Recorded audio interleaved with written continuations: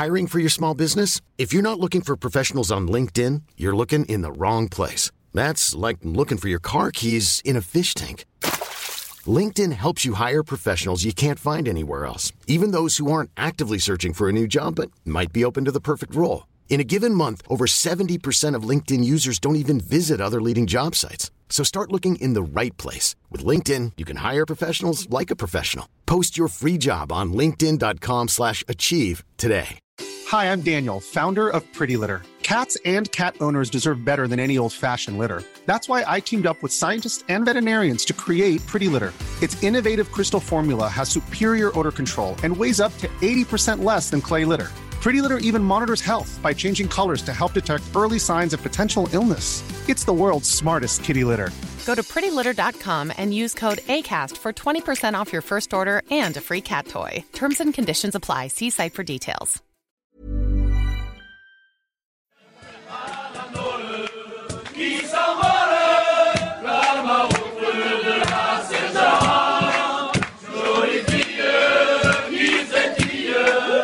Welcome back to the French Rugby Podcast with me, Tim Groves, ex-Scotland international and adopted Frenchman Johnny Beattie, and former Scotland skipper, ex-Clermont scrum half Greg Laidlaw is joining us shortly as well to look ahead to a massive clash between Scotland and France in Paris this weekend. But we should apologise, shouldn't we, Johnny, for not releasing an episode last week? Your fault. Yeah, definitely not, but we'll come to that. Was it a case of mourning France's first defeat in this how long, or celebrating the fact that Scotland have actually won a couple of games back to back? Oh mate, it was just work got in the way, which is really boring and shouldn't really be excuse, because we should bake this into how we live our lives. We should be able to podcast. But I went over after watching Scotland thrash a crap Wales, which was some game that was for Finn Russell and the boys. I was in London for a 3-day conference with World Rugby, which was great and interesting and fun. I had to listen to Jim Hamilton talk utter pish about getting rid of scrums and revolutionising the game. He managed to take his microphone with him. Why didn't you? Do you know what? I left my laptop and my mic all in France. Just amateur, completely amateur. But that was it. 3 days in London. And then by the time we got back here, I actually flew straight to Bilbao, down to Spain, to meet Jen and the kids for a family holiday. She had the 1.5-hour drive south herself, which she absolutely loved. And that was why essentially we didn't get one in last week. So it was a good weekend of rugby, but yeah, we'll do a better job. We will do better in future is what we'll do, Tim. And you had to go straight to Bilbao to make up for the fact that you were living life in London for 3 days over Valentine's Day, yeah? Well, essentially, but then I tried to, so in moving out, basically our work closed on Wednesday at 5:00 and the only flight out was at 5:00 from Stansted to Biarritz. And they were like, well, mate, you can't leave. And I was like, yeah, you're right, I can't leave. So the only other flight to get out and meet everyone, there isn't a flight to Biarritz on the Thursday. We were heading to Bilbao as a family that was already booked in. So I just flew straight there, to which everyone was absolutely delighted. I'm not going to lie. My wife really enjoyed the drive. She was delighted to see me after being away from home for 8-9 days. We had a great time in Bilbao. And she went off to a spa and said, here's 3 kids. Essentially, that's exactly what happened. She got herself 4 litres of sangria and I babysat for 3 days. You mentioned the rugby. We will look ahead to France-Scotland in a minute, but you have to look back to look forward. So what did you make of France's defeat in Dublin? And where does it rank for you? Because obviously there has been a conversation about the best Six Nations games ever. I think if you're going to go down, that's the way to go down. Throwing the ball around, enjoying it, challenging. I think it's weird because it's not the France that we've seen over the past 24 months. It's not what we've seen from Fabien Galtier and Sean Edwards in the sort of pragmatic, sometimes accused of being almost boring in style, but throwing caution to the wind, trying to hold on to ball. I think there's maybe an understanding that if you're going to beat Ireland and the ball's going to be in play for a long period of time, it's better to have the ball, because if Ireland have got the ball, you're struggling, because we understand how effective their attack is. They're number one in the world for a reason. And so, some of it was a little bit frustrating to watch, in that I didn't know what was happening and this wasn't what I was used to. But then I kind of admired a little bit of the caution to the wind and let's push it. Ireland have got 2-3 men in the backfield where numbers up a little bit. The result being one of the best tries. Again, we saw Duhan van der Merwe 2 weekends ago against England at Twickenham. This weekend, you get playing out of 22, bad passing, but a willingness to push the ball, like fob it on, smack it. Tomo Ramos has done it.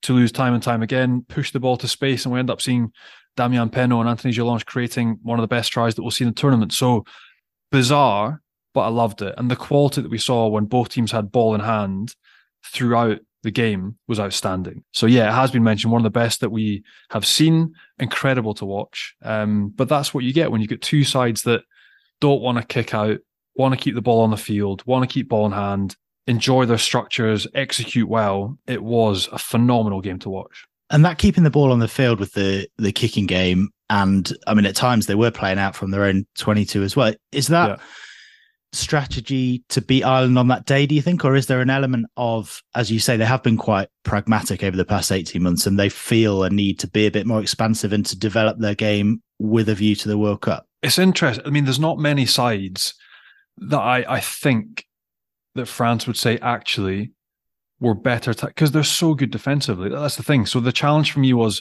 our strength, which historically hasn't been something France been good at. It hasn't been defense.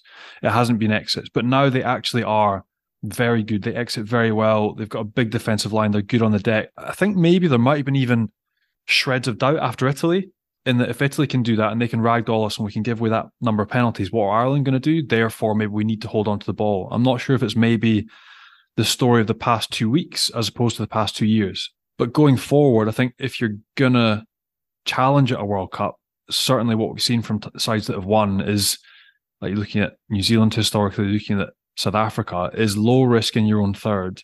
New Zealand kicked more than the other side. You think of South Africa in 2007, the way that they kicked and punished. I think they'll revert to that. I think we'll see it this weekend as well against Scotland, where it will be a revert to power, trying to dominate collisions. And if they can't, then you go along and on and you pressurise and you force Scotland to play out, which is what they've done in the past. But yeah, it was really bizarre to watch it unfold in the choice of strategy. But then we saw afterwards in the clips Fabien Galthié saying that we're playing too much. So I still don't know, and it hasn't come out in the wash, whether it was the players taking the game by the scruff of the neck and saying, well, we've been given license to do this, so let's try it. Or whether it was Fabien saying, this is how we're going to set our stall out, this is what we need to do. But look, in any case, in terms of the on-field, what we got to see, it was intriguing. Will they do that again this weekend? I doubt it.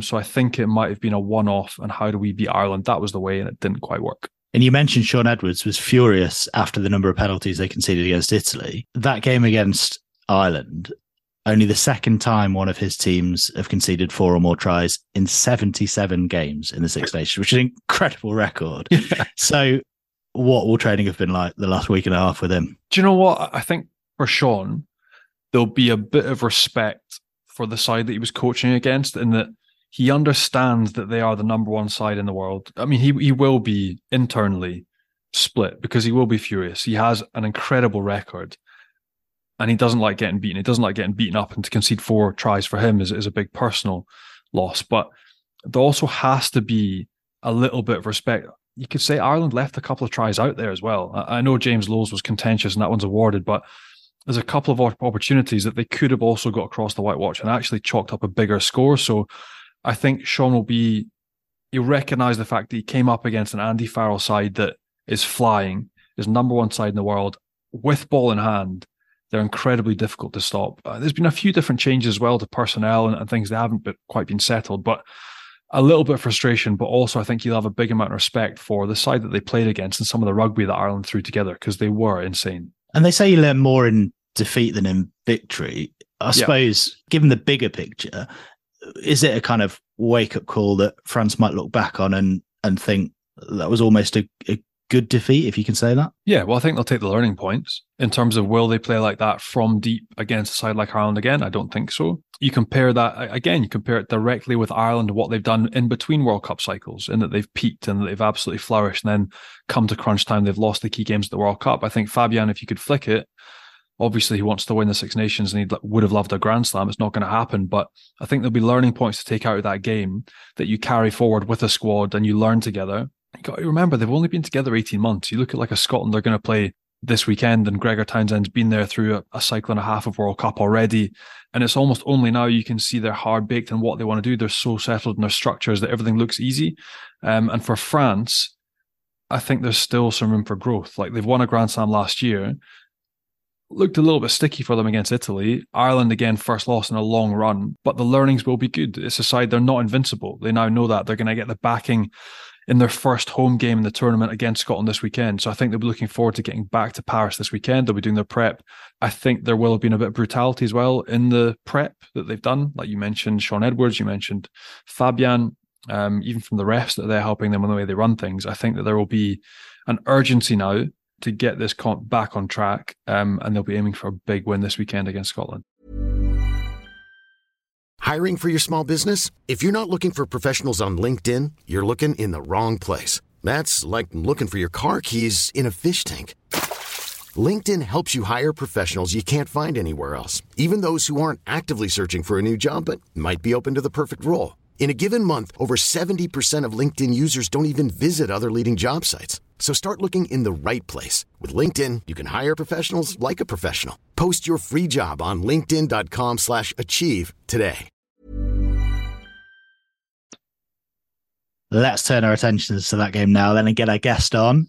France's dreams of back-to-back Grand Slams might be over, but Scotland are dreaming of their own Grand Slam, Johnny. And we can have a chat with former Scotland captain Greg Laidlaw. How you doing? Very well, thanks, guys. Great to join you again, and obviously a great start to the comp for Scotland. So looking forward to getting into it tonight. Absolutely unprecedented, this in the Six Nations era. So how does it feel to be going into round 3 with those Grand Slam dreams still alive? To be fair to the team, excellent result, wasn't it? Week 1 down in Twickenham. It was a solid performance against probably an England team that played well in parts in that game, and Scotland done really well after going behind. I think it was 20 points to 12 at one point to claw their way back into the game and get back in front again. And then and I fancied us to beat Wales, to be quite honest, at home, which was excellent to see, and the boys won convincingly as well, which was a good thing. And just to see them have that sort of level-headed approach to the game and a real sort of professional effort, and so it sets us up obviously nicely and very exciting heading over to Paris this coming weekend. I don't know why, but why were England and Wales not that bad when we played Greek? Why all of a sudden now, or is it Scotland that have got good? I don't know, but there's definitely a sense that they've played against two teams that are a little bit unsure of themselves. I can't remember last seeing England that average at Twickenham, and I can't recall seeing a Welsh side in that amount of disarray. I think now we can accept that Scotland have to play against the number 2 team in the world and Ireland as well the following week. But realistically, Scotland going to Paris this weekend, what do you think their chances are playing against the number 2 side in the world? Well, I think they're going to be confident and quietly confident. Johnny, I think they'll definitely understand the task at hand. France have been excellent over the last year and a half. They've really set the sort of precedent in the Northern Hemisphere alongside Ireland. Unfortunately, I guess in many ways for Scotland, France being beaten last weekend is probably not the best thing for us, because this is a massive game now for France, because after that defeat away from home, they'll be very much looking forward to bounce back now, and they losing in Ireland and leading into that World Cup. I don't think they'll be too bothered about that one. It almost takes a little bit of pressure off themselves. I don't think they would be wanting to go into the World Cup, having won, 18 or 19 test matches on the bounce, put it that way. But they'll be real focused on bouncing back this weekend. But, Scotland go over there with confidence, mate. Definitely, they've been playing well. And do you think that Scotland have got the ability to do what Ireland did to France? Do you think we're going to see a crazy ball in time amount? How do you think they'll approach it tactically? That'll be the game plan. I think you've seen from the first 2 weeks or two rounds of games even, that's the way Scotland play their rugby, first and foremost. But they'll be smart about it as well, mate. And I think the way that Ireland, took that game away from France in many aspects, you've got to stop their momentum, first and foremost, as you'll know, from, playing big men. And France probably plays slightly differently to everybody else a little bit in terms of just the way they gain momentum. They play off the cuff a little bit more, in and around that ruck, where it's, Dupont just picking the ball up, having a go, or one of their big forwards and, slipping an offload and they kind of try and play through that channel 1, channel 2 at times. And if you allow them to slip the offloads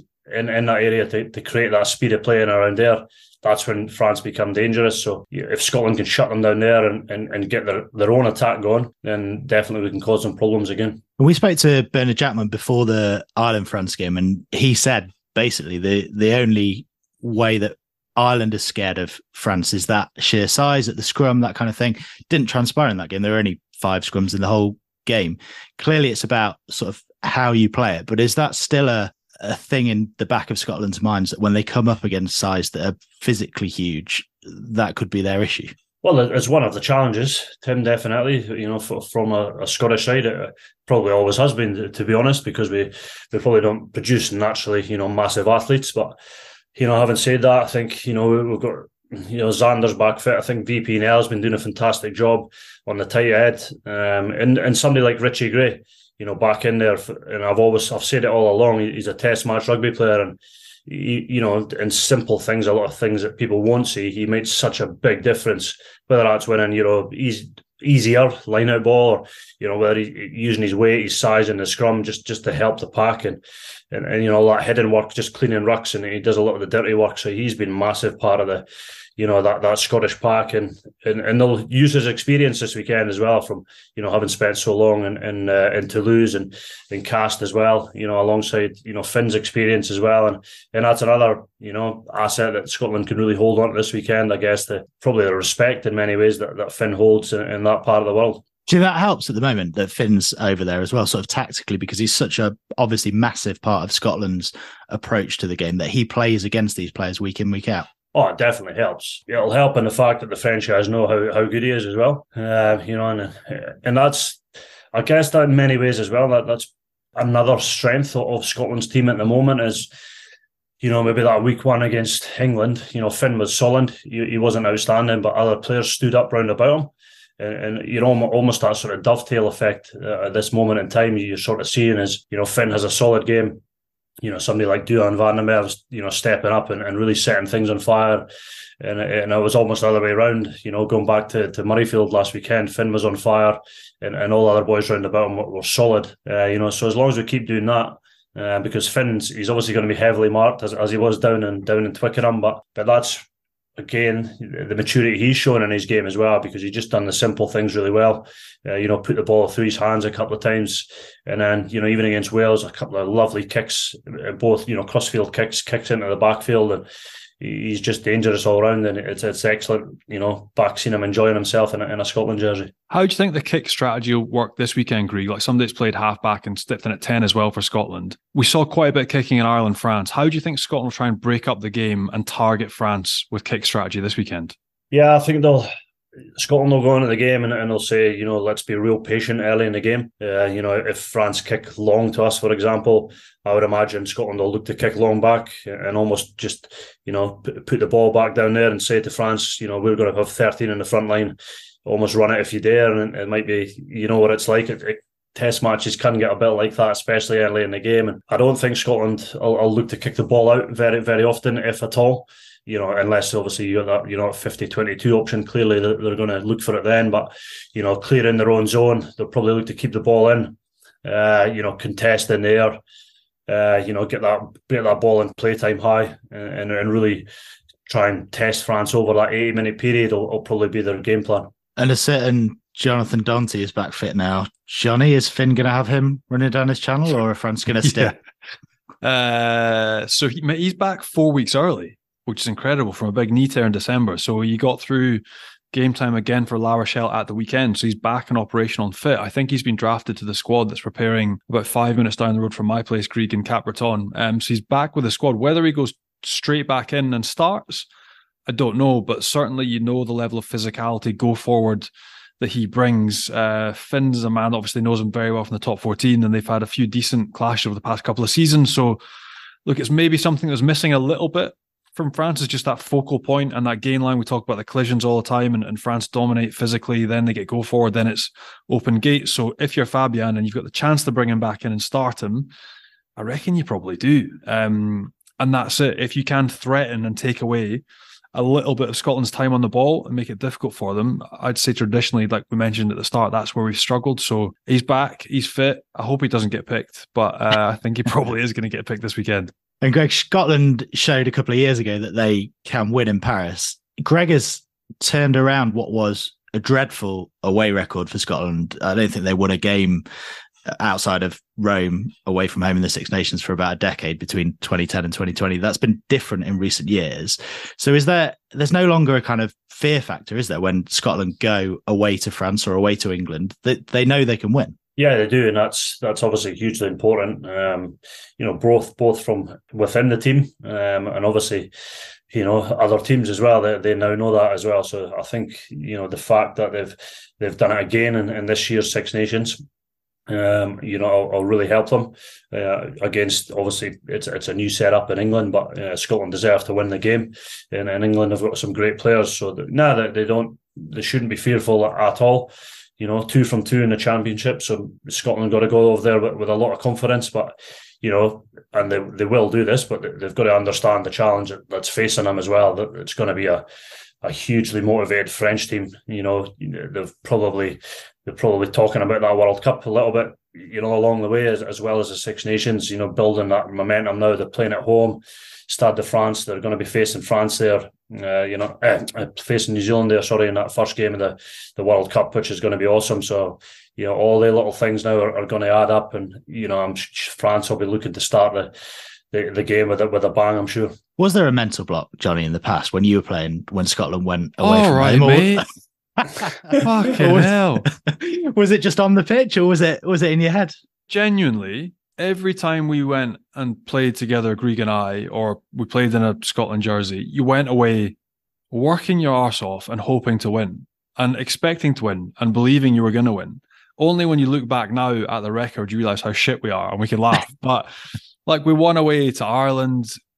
We should have won in Wales. Remember that game where we were amazing for 74 minutes and then all hell broke loose? We should have won away in South Africa, but Jim had tried to shove Eben Etzebeth in the face and cost us the game.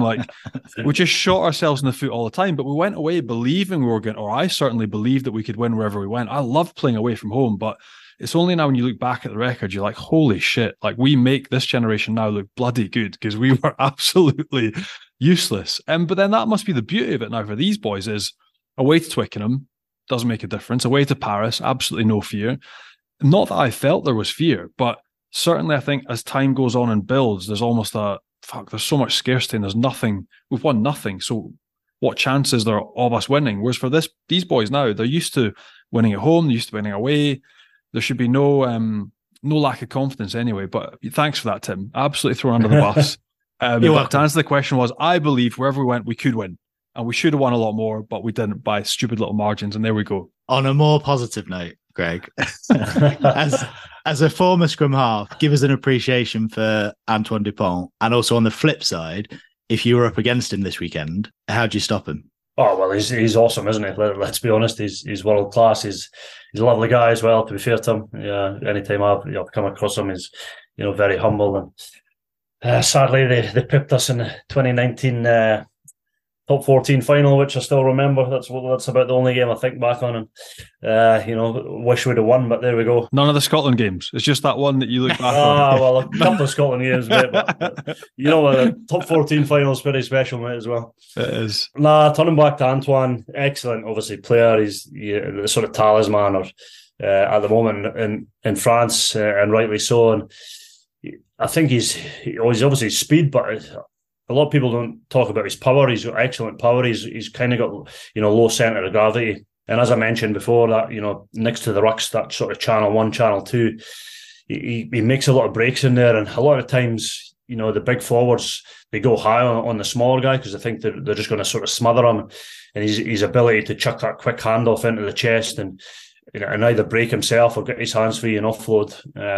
He's second to none, and you've got to watch him for the whole time he's on the field, because if he sniffs half a gap, he's going to go for it, and that's almost the strength of the team, because they know that's how he likes to play. And there's a player right there next to him, whether that's Cyril Bay or somebody like that who plays at the same club as him, and they're almost on the same page. So yeah, he's going to have to be marked tightly. He does all the simple things really well as well, but almost the same kind of if you're going to be marking Finn, trust your system, don't go out of the system. Defend him in 2s and 3s, and you do that, you've got the best chance of keeping him in check. But he's going to have hot moments in the game as well. How ridiculous is his kicking game? This is something nobody talks about, but the fact that he kicks the way he does off his right and his left, can you think of anyone else that can do that? Oh, not as comfortable as he looks doing it, Johnny. To be fair, he's pretty awesome. He lines up on that. Normally, he's right side, and if there's sort of the tall timbers in there, look at the play, he just spins around and bangs that way off the left, mate, and nobody seems to pick up on it. It's like that's quite a good skill, to have, and he can bang it along, he can kick it contestable. So, he's a marvelous player to watch, and you can see he's enjoying himself, I guess, in that French team. So that's going to be one of the challenges Scotland are going to face this weekend. That's an area of the game you're interested in from a coaching point of view, right, Greg, as well as a player. Did you practice that in training? Would you teach that to scrum halves moving forwards? Yeah, definitely. I think it's, one, it looks good, doesn't it? But two, it's, it comes in real handy because, as we talked about, part of the game now is that kick pressure, and if you can force halfbacks to kick a little bit long and you can give your catchers a bit of time, it takes that contest and it takes that slow ruck away, and that's one of the hardest rucks to attack off. So I think if you're a young halfback now, definitely kicking off both feet to get away from that kick pressure if you can, and as I said, it's awesome to watch, and it's extremely skillful. He's obviously spent a lot of time practicing. Another man that I've been really impressed with is Scottish skipper Jamie Ritchie. Like, as a former Scottish skipper yourself, what have you made of him? Like, his arms must be sore from lifting all the silverware that he's got through already. But you're in the job a long time. He's fresh into it right at the start. What have you made of him so far, and what advice would you give him? Well, I'm just enjoying him play, to be honest, Johnny, and play well. And I think he's a quiet leader, which is fine, because he just, he goes about his work on the field, and he'll have his moments, but he'll have his his leaders round about him in that team, and that sort of collective leadership. That's probably very much Jamie's style, and he'll speak when he thinks he needs to speak only. And he's a guy who's probably got an old head on young shoulders, so to speak. He's very balanced. And I think it was very telling after the victory down in Twickenham, the way he spoke already, talking about, it's excellent we've won, but, we've got Wales next week. And I think that's sort of spreading throughout the group at the moment. And he's definitely got the respect of the group. So, it's awesome to see him, grow as a player and a captain. And he's doing a fantastic job. And Scotland are going really well in this tournament. But speaking about them more generally, how do you look back on Gregor's time in charge? Obviously, it's not over yet, but so far, because he's been in charge for a while now, and they're playing some really good rugby. He scored a lot of tries. He's got a great win ratio in terms of a lot of his predecessors, but a pool stage exit at the last World Cup. I think his first year in charge is the only time Scotland have finished in the top half of the Six Nations table.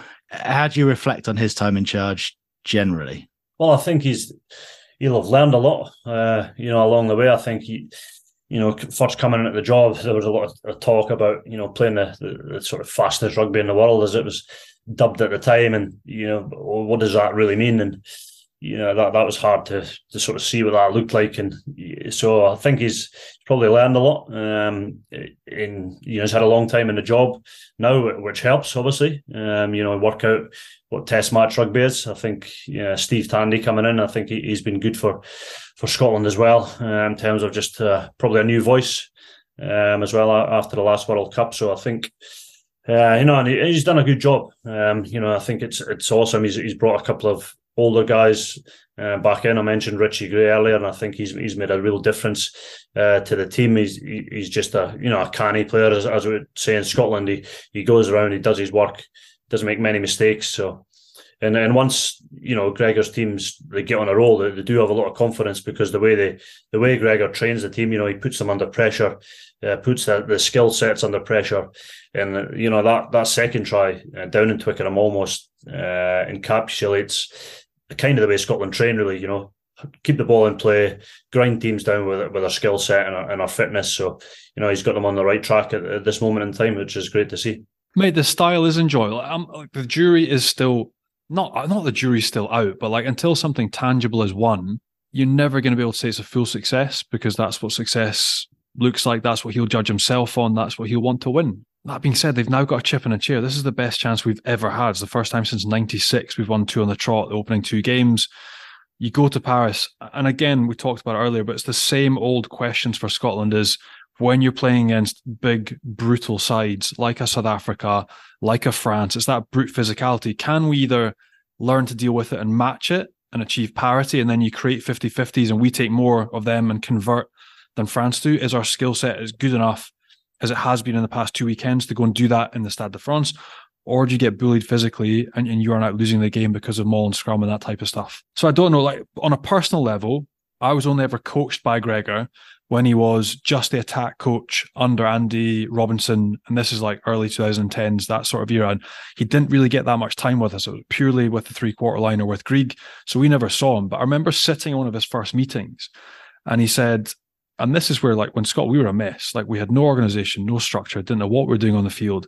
And he sat down and said, right, lads, I reckon there's 5 or 6 ways that we can play. You can play through defenses, over defenses, round defenses, and we're just going to take you through 5-10 minutes of, and he built this really good presentation. I was like, holy shit, this Scottish coach like knows what he's talking. And then Andy was like, right, that's enough of that, Gregor. We're going to move on. And we were all like, oh no, no more. And that was it. That was the last involvement that I really had with Gregor as an assistant coach. And I never really got to spend any time. And I thought it would be great with a guy with that depth and that knowledge and a wider view of the game of templates and organizations and structure.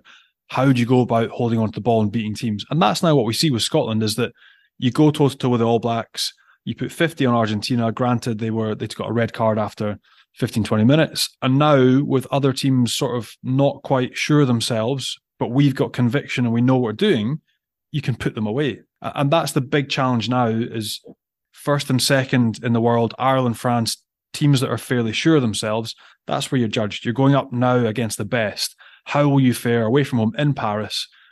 You've done it, gone back to back from COVID to the real day at Twickenham. Can you go and do it in Paris against a French side that's number 2 in the world? And they'll be full of belief in themselves and the way they've played in the past 2 years. So can Scotland have that blend of the physicality required and take their key opportunities? And if they can, that'd be a huge result. And it's difficult, for Scotland to win a Six Nations. History will prove that even a Five Nations. We didn't win a huge amount of them, and it's every so often, and we get a great team together, or things just align, and you look at maybe Wales at the minute, and it's taken nothing away from Scotland's victory, but that is that a team at the end of the cycle? Maybe is Scotland are going really well. Certainly, they're not at the end of their cycle, and just that overall picture of people saying, Scotland have not won the Six Nations and stuff. And yeah, we've not, but, we got to look at the bigger picture sometimes in terms of the playing numbers, all that stuff. That it all comes into it. For me, we're such a small country, and a lot of the times we do punch above our weight. And in the past, we've probably picked up a few injuries at bad times for the Scotland team, and that's hurt us badly in the past. So, hopefully now we've been able to build a little bit more depth as well, and then that's when you're going to need that depth and in support of players that can step in and do a job. And when you go away to Stade de France this coming weekend, I like that you could see how good a coach Gregor was early on, Johnny, but you just weren't allowed to work with him. They were like, just push, Johnny. We'll let him deal with Greg. Your time's done. Off you go. Next. But you can tell when somebody comes in and they have, like Greg and I roomed together when we were 16, and you can tell somebody has an understanding and an internal drive. I want to do well, but they also understand the game. And there's some people you just have that chat with and it clicks. And Gregor was one of those blokes that I got very little time with, but the way he spoke about rugby excited me. The way he had a vision for the game excited me, and I could see that he would be able to create something for a team that could facilitate good, positive play. The same conversation that you'd have with Fabien Galtier in the first 2 months at Montpellier, and you're like, right, shit, this is going to work. This is good. And then the rugby is good. And that is what Gregor has brought to Scotland. And Fabien and Gregor are obviously in opposite coaching benches this weekend. It looks like Gregor is going to leave after the World Cup. Not confirmed yet, but looks like he is. He has been approached about becoming an assistant coach to Fabien Galtier. Given that he's been head coach of Scotland for so long, can you see him taking up a role like that, Greg, or not? I probably could. I think he's as Johnny kind of alluded to, he's a coach that's probably, he thinks outside the box a little bit in many ways. And I know he's from talking to him about playing in France and stuff, he obviously played down there for a number of years himself, and he really enjoyed that time in his career as a player. And it's almost hard not to enjoy playing over in France in terms of going to the stadiums, top 14. It's an awesome thing to be involved in, and I definitely think that's something Gregor would consider. I mean, whether I don't know if he's going to leave or not, but there's rumours flying about and what have you. And it's the nature of the beast as well. If he's out of contract, he's a lot of people are saying, I shouldn't be doing this and that, but he's allowed to look for a job essentially if he wants one. And I think he's something like that would really float his boat and really challenge him as a coach and an individual, which I'm knowing on the way I do, that's something you'd probably look at. Yeah, it'd be fair to say his stock has risen as well. From if you flick back to a year ago, it was way more uncertain times, but Scotland now, like getting through autumn, winning the first two, like to be going off contract. I know he'll be judged on ultimately Six Nations, the outcome, and then the World Cup, but externally, the brand of rugby, the showcase that Scotland are playing at the minute, it's attractive, and people want like an attractive brand of winning rugby at the rugby club. So I don't think he'll be short of an offer or two either. Like the weird thing is, for me now, having Gregor been the head coach for such a long period of time, is would it be weird to then go back to being an assistant? Like, I don't know the mentality of going back to being second choice or enjoying a part of play in that control, but having controlled an entire performance remit, the whole thing for the best part of a decade. Would it then be a side or backward step to go to another international side in a second language for an alternative choice, but have way less control? I could see him, if he doesn't sign on again with Scotland, taking a director of rugby or head coach role, full-time, day-to-day, the way he was at Glasgow Warriors, but potentially a challenge in France. Why not? Like, he's bilingual, he's a Francophile, like you said, Greg.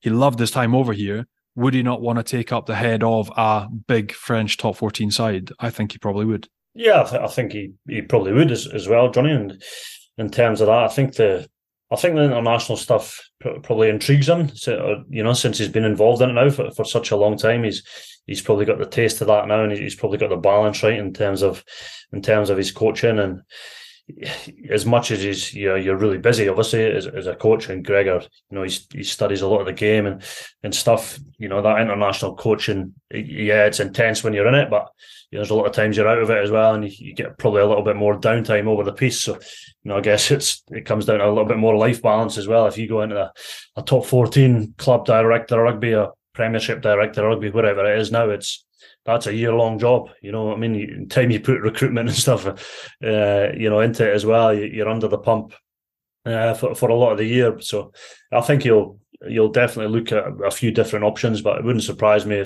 if he was to move on. He would potentially end up in France. A quick one on your old position with Scotland, Greg, at scrum half. Obviously, there's enough players competing for that shirt as it is. And I know you've been outspoken in the past on so-called project players. This is a bit different, but there's a certain John Cooney who qualifies for Scotland in a few days' time, as he won his last Ireland caps 3 years ago. Gregor is reportedly interested. So would you have him in the Scotland squad or not?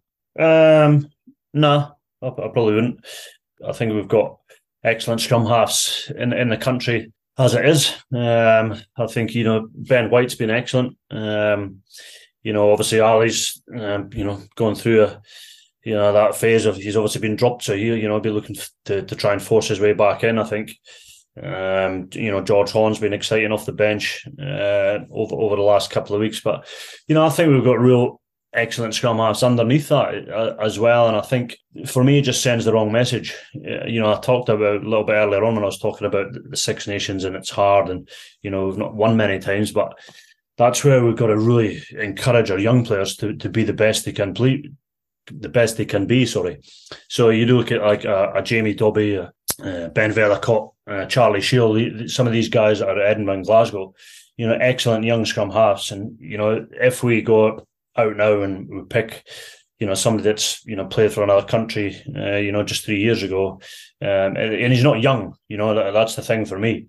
We've got to always be pushing, looking to the future, looking at our young players, looking at our systems in Edinburgh and Glasgow, and as much as we want them to be successful, but we want young Scottish players pushing through in the national team. That's just my opinion on it. It's a weird one, right? Because I was reading an article the other day. I agree with you. You have to push internally. Grieg and I both came through a system that is a small country, but you look back at the team we have now and you compare it with the team that won the Five Nations in 1999, and you've got like the Leslie brothers from Lower Hutt, you've got Glenn Metcalf, you've got half a bunch of English, but like it's the blend, I guess, that we're after. Then you flick forward to now and you've got your Duhans, you've got Tuipulotu's qualifying through his mum, you've got Hugh Jones, born in Edinburgh. But I think part of the beauty of it as well is that we do have to reach quite far because we're such a small country. But as far as we can internally, let's drive as much as we can. Make it people coming from your towns that are Scottish, that believe in it, and then a smattering that helps. Like, I think that has to be the point. Whereas when you parachute people in, like the bizarre one for me was commentating on the game Scotland-Australia in the autumn, and you had Jack Dempsey, who, 14 caps for the Wallabies, and then all of a sudden he's lining up singing Flower of Scotland against the Wallabies. And you're like, it must be internally for him. There's a part of me that I don't know if it's situational. So because you've decided to leave and come to Glasgow Warriors because it's a decent contract, or you just wanted a change in like things you don't go to Glasgow for quality of life. You're not moving to Glasgow. You're not moving to Glasgow for the fun of it, Johnny. Do you know what I mean? So then is it purely a financial? People are incentivized to come over to Europe, and then because you're there, if I get a chance to play, I should just do it? Or is it a real internal drive? That's what I've always struggled with, is that if it's genuinely something you come over and it's an internal drive and that's what you want to do. And bizarrely, since the rules were tweaked and you could requalify, I won't name names, but I've had about 15 people come out to me and say, can you connect me with the Scottish Rugby coaching staff because I've got a mother from, or I actually grew up in a kilt, but they've ended up playing in a different country. It's bizarre, but that's the weird thing. And then you talk about the quality of rugby we're playing at the minute, it makes it more attractive to be part of, and you can be part of that international scene.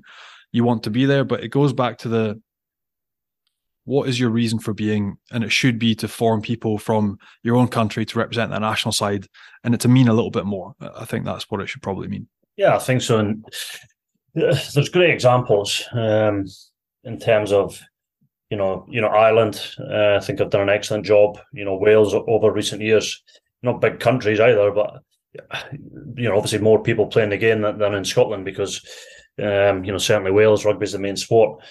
But other teams do it as well. Ireland have got James Lowe, Jameson Gibson Park, players that obviously not grown up there as well. So they do have them. Scotland, as you mentioned, Johnny, we probably in the past have stretched further, but we probably need to, at times, because that pool is so small. So, but it's also great to see Scotland on the 20s as well, just at the moment, just to give them a little bit of a rap, and just to see it's not just the Scottish men's team. Also the women qualified for the World Cup just in New Zealand there as well. Scotland in the 20s. Good win against Wales, also in a close one against England. So and I think it's a really good thing for the countries to look at, and certainly for me as a ex-Scotland captain, it's awesome to look back and see that just under that national team that things are going pretty well also. And you've got to judge it on a case-by-case basis as well, right? There's a big difference between a Hugh Jones, Sione Tuipulotu,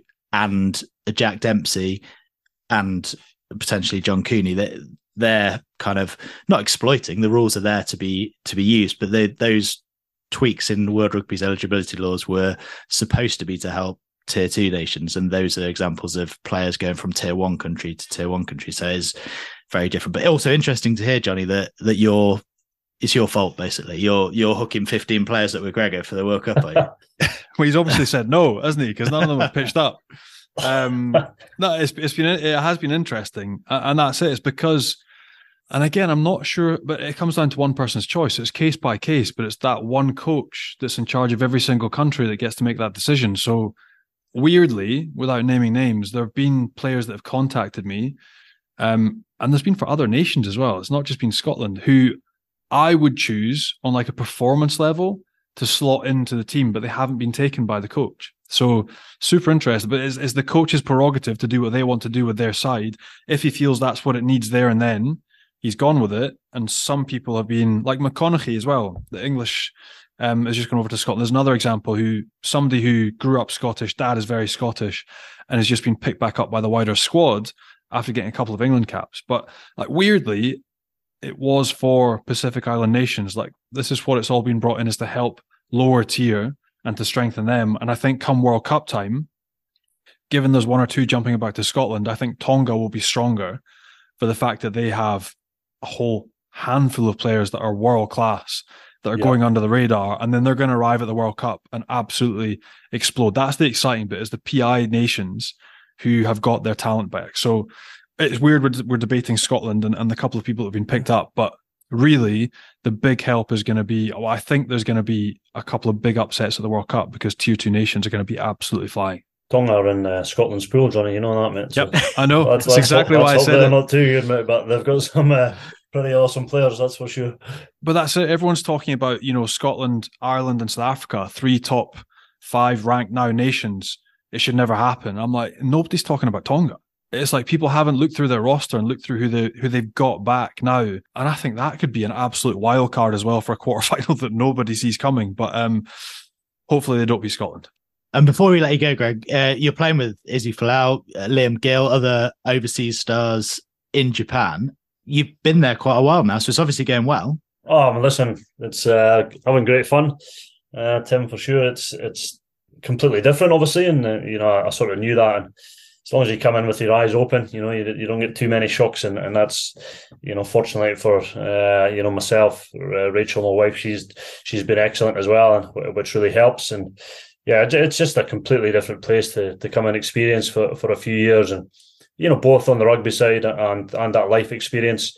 Obviously I'm not getting any younger, but so that life experience has been awesome as well.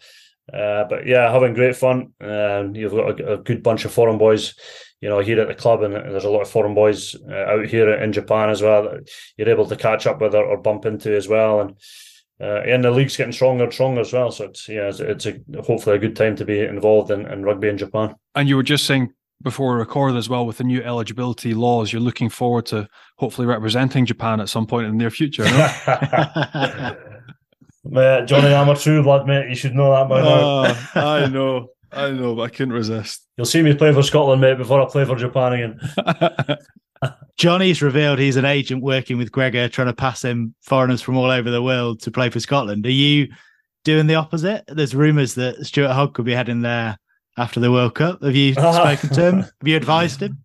You got to be careful. You see, I done one article when I mentioned I'd spoken to Hoggy, and I spoke to him about life in general as a mate, and then next minute, Greg Laidlaw says Hoggy's coming to Japan, and poor Hoggy's getting slaughtered by the Exeter supporters, I think it was, and I clearly said he's still in contract there in Exeter. So as far as I'm aware, he's in contract in Exeter. He's happy down there, and then Hoggy will decide what he decides when that time comes for him. But first and foremost for him, he's closing in on 100 caps.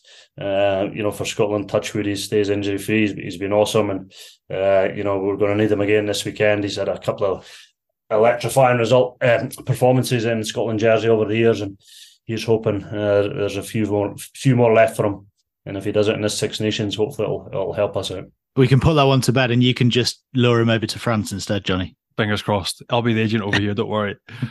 Greg, before you go, give us a prediction this weekend. Give us a score. Oh, it's a tough one. Sean Edwards will have the French fired up in terms of that defence. It's going to be tight, but I think over the 80 minutes, if we get it right, Scotland are going to have to get it right over 80 minutes to have any chance of winning. I'll pull something out of the hat. I don't know, 22-18 to Scotland. I'll say I don't know where I've pulled that from, mate. It's going to be a hard game. Your arse, that's where you pulled it from. Yeah, I'm my arse, mate. So if we can score one more point than them, mate, I'll be happy. You said that with such confidence. I like it. Yeah, it's going to be a tough game, but I truly believe if they get it right over the 80 minutes, they could come close to winning. So time will tell. Cheers, Greg. Really appreciate it. And good to see you enjoying Japan as well. Cheers, guys. Thanks, mate. Greg's confident, Johnny. Are you? For France or for Scotland? He's confident and he's optimistic, but I think for Scotland, it's a level up this weekend. I feel like Scotland have they've played well, don't get me wrong, but they've played against England, who are unsure, Wales, who are in complete disarray, let's be honest, in a total tailspin. You're now coming up against a different beast, which is a French side that, although has been a little bit shaky in the first 2 games, has enough resource, has enough strength physically, and I think mentally, to get back home for their first home game and give it a real big one. So they'll be looking forward to getting home in front of their public and teeing off their competition. I think that's the dangerous bit for Scotland, is that this is a real reception for France getting back to the Stade de France with an expectant crowd and an expectant bunch of players who will expect to knock over Scotland. So he's confident. I'm not so confident for Scotland. I think France will be potentially just a little bit too strong. But hey, I think it's going to be a hell of a game. I'm really looking forward to it. And that Ireland-France game at the weekend, last weekend, has given me a real bounce into this week. I think it's going to be another absolute battle. So I'm really looking forward to it. Right. We'll touch briefly on the top 14 shortly. But first, let's find out what your meter moment of the week is. Comes from Toulon this weekend, mate. And we don't have many meter moment of the weeks with Toulon. Their fans were all absolutely raging that another game had been moved to the Velodrome to host Toulouse at the weekend. It was a bit of a stuffy encounter, scrappy as well. A little bit of a shame as well for our old mate Sergio Parisse, who's been on the show a couple of times, lost his father really recently, decided to play the game, and then got red carded early on and was in floods of tears. So disappointing for him, but a team that rallied around him and culminated in a last-minute gasp win. They were down to 14 the entire way through the game effectively, and Baptiste Serin came up with something out of absolutely nothing with about 5 minutes to go and won the game and buried it. So a huge moment for Baptiste Serin, who's pushing to get back into the French side as well. Disappointment for Sergio Parisse, but an important 4 points for Toulon, who've been struggling this season. And I guess them climbing even further up in the top 6 as well. So a huge moment for Baptiste Serin. One of the most outrageous dummies you'll see in the top 14. If you can get on YouTube, find it, their match from the weekend. He sold about 3 of their players down a river, ducked under and won the game for Toulon. And so Baptiste Serin is our meter moment of the week. There we go. That was Johnny's meter moment of the week. And Meter is the world's #1 wireless meat thermometer, recently making over 20 million cooks better with their game-changing app and completely wireless Bluetooth meat probe. You can use it on a barbecue, in the oven, or in a pan, and you can get your hands on one at meter.com. Plus, you can get 10% off any full-price item. All you have to do is enter the code FrenchPod10 at checkout. That's FrenchPod10, and you'll get 10% off any full-price item at meter.com. We mentioned the finish to the game with Toulon. Also, a dramatic ending for Bayonne, Johnny. Nip and tuck the whole way. Stade Francais came down to Bayonne, and Stade Francais is still second. Again, we talked about them at the start of the season. We weren't sure, but under Gonzalo Quesada, mate, they're playing, and they're playing some really good stuff. That's probably the closest shave Bayonne have had at home as well, but they are still the only team not to have lost a game at home in the top 14. They're 6th with probably the smallest budget. Cami Lopez, again, the hero. He had some wayward moments, but to knock over the penalty last minute and win the game after Stade Francais had come back with a try 3 minutes before injury time. Another huge win for Bayonne. Incredible when you think of their budget, what they've managed to do. Perpignan as well with a massive win. They chalked up 50 points against Pau in an absolute thriller in Perpignan. And some of the tries, young Tristan Tedder, who I played with at Bayonne, who's moving to Stade Francais next season as a 10-15. He was absolutely phenomenal. Great athlete. Great to see his development as well. But yeah, 50 points for Perpignan, second bottom. And yeah, starting to climb. Brive now 14th, 4 points off Perpignan. That was a huge bonus point win for Perpignan. Really important for them. You mentioned Gonzalo Quesada. We've spoken about him quite a bit this season because we've known for a while he's off at the end of the season, yet he's still doing wonders with Stade Francais. Yep. Reports in some quarters in France that he might be lined up to join the French coaching staff. Maybe if Gregor doesn't get it, who knows? Yeah, I thought it was Gregor Townsend. Who knows? Look, it's weird because Sempere, the forwards coach, he's already signed on to do the forwards job. So maybe there's been some sort of communication behind the scenes. Look, well, if you're coming, come with me and go and do this together. I don't know. I think there'll be quite a few names chucked around before now in the World Cup. The strange thing is, there's a bit of a rotation going on with the coaches, but there's not that many coaches or top-level coaches available at the minute. There's even rumours down in Cast that they, because of poor form, Cast are down to 11th, which is really unlike them with the budget they have. maybe looking to get rid of Pierre-Henri Broncan. Their coach, Jeremy Davidson, reportedly coming in. But again, reports coming out of Castres, and like I've spoken to people at Bordeaux, and the sort of coaching rotation there is at the minute, there aren't many coaches available. This is the really strange thing. So everybody has a spot. Nobody's looking to shift. It's only if somebody gets fired. You look at Christophe Urios, who was sacked from Bordeaux, timed things perfectly, went to Clermont. Think for Castres, who's available? Who's ready now that's top class and ready to come in and do a job? And the honest answer is there aren't that many people. So Quesada potentially to assistant coach with the French setup. Jeremy Davidson, reportedly in French press, to step in and take the role at Castres. But that's it. Beyond those guys, there aren't many free agents at the minute. And Montpellier lost at Lyon. A horrible incident involving Zach Mercer, clash of heads. Game was stopped for about 10 minutes, but he looks like he's okay. It's just one of those weird ones where you duck into a double tackle, and Zach's strong point is with his footwork and his strength and his speed. He rarely gets caught in anything. Like, he's so good with ball in hand, but there he's just got dinked at the wrong time, double collision. And again, to go off on a stretcher, you're thinking, oh shit, this looks really bad. And that's it. The game was stopped 10 minutes, as you mentioned. The coming back now is that potentially he's only 2 to 3 weeks out, which would be, I mean, you don't want to say that's a positive because you don't want any time out, but going off on a stretcher and thinking the worst and a real bad collision or a real bad injury, hopefully he'll be back in a few weeks and he'll be right as rain. Thanks, Johnny. A big thanks to Greg Laidlaw for joining us, and thanks to all you guys for listening. Make sure you hit subscribe, leave us a nice review if you can. Check us out on Rugby Pass and on YouTube, and we'll be back with another episode next week. Come on, Scotland Day, Johnny. Can we say that? I'm on the fence, mate. I'm looking forward to the game. Cheers, Tim.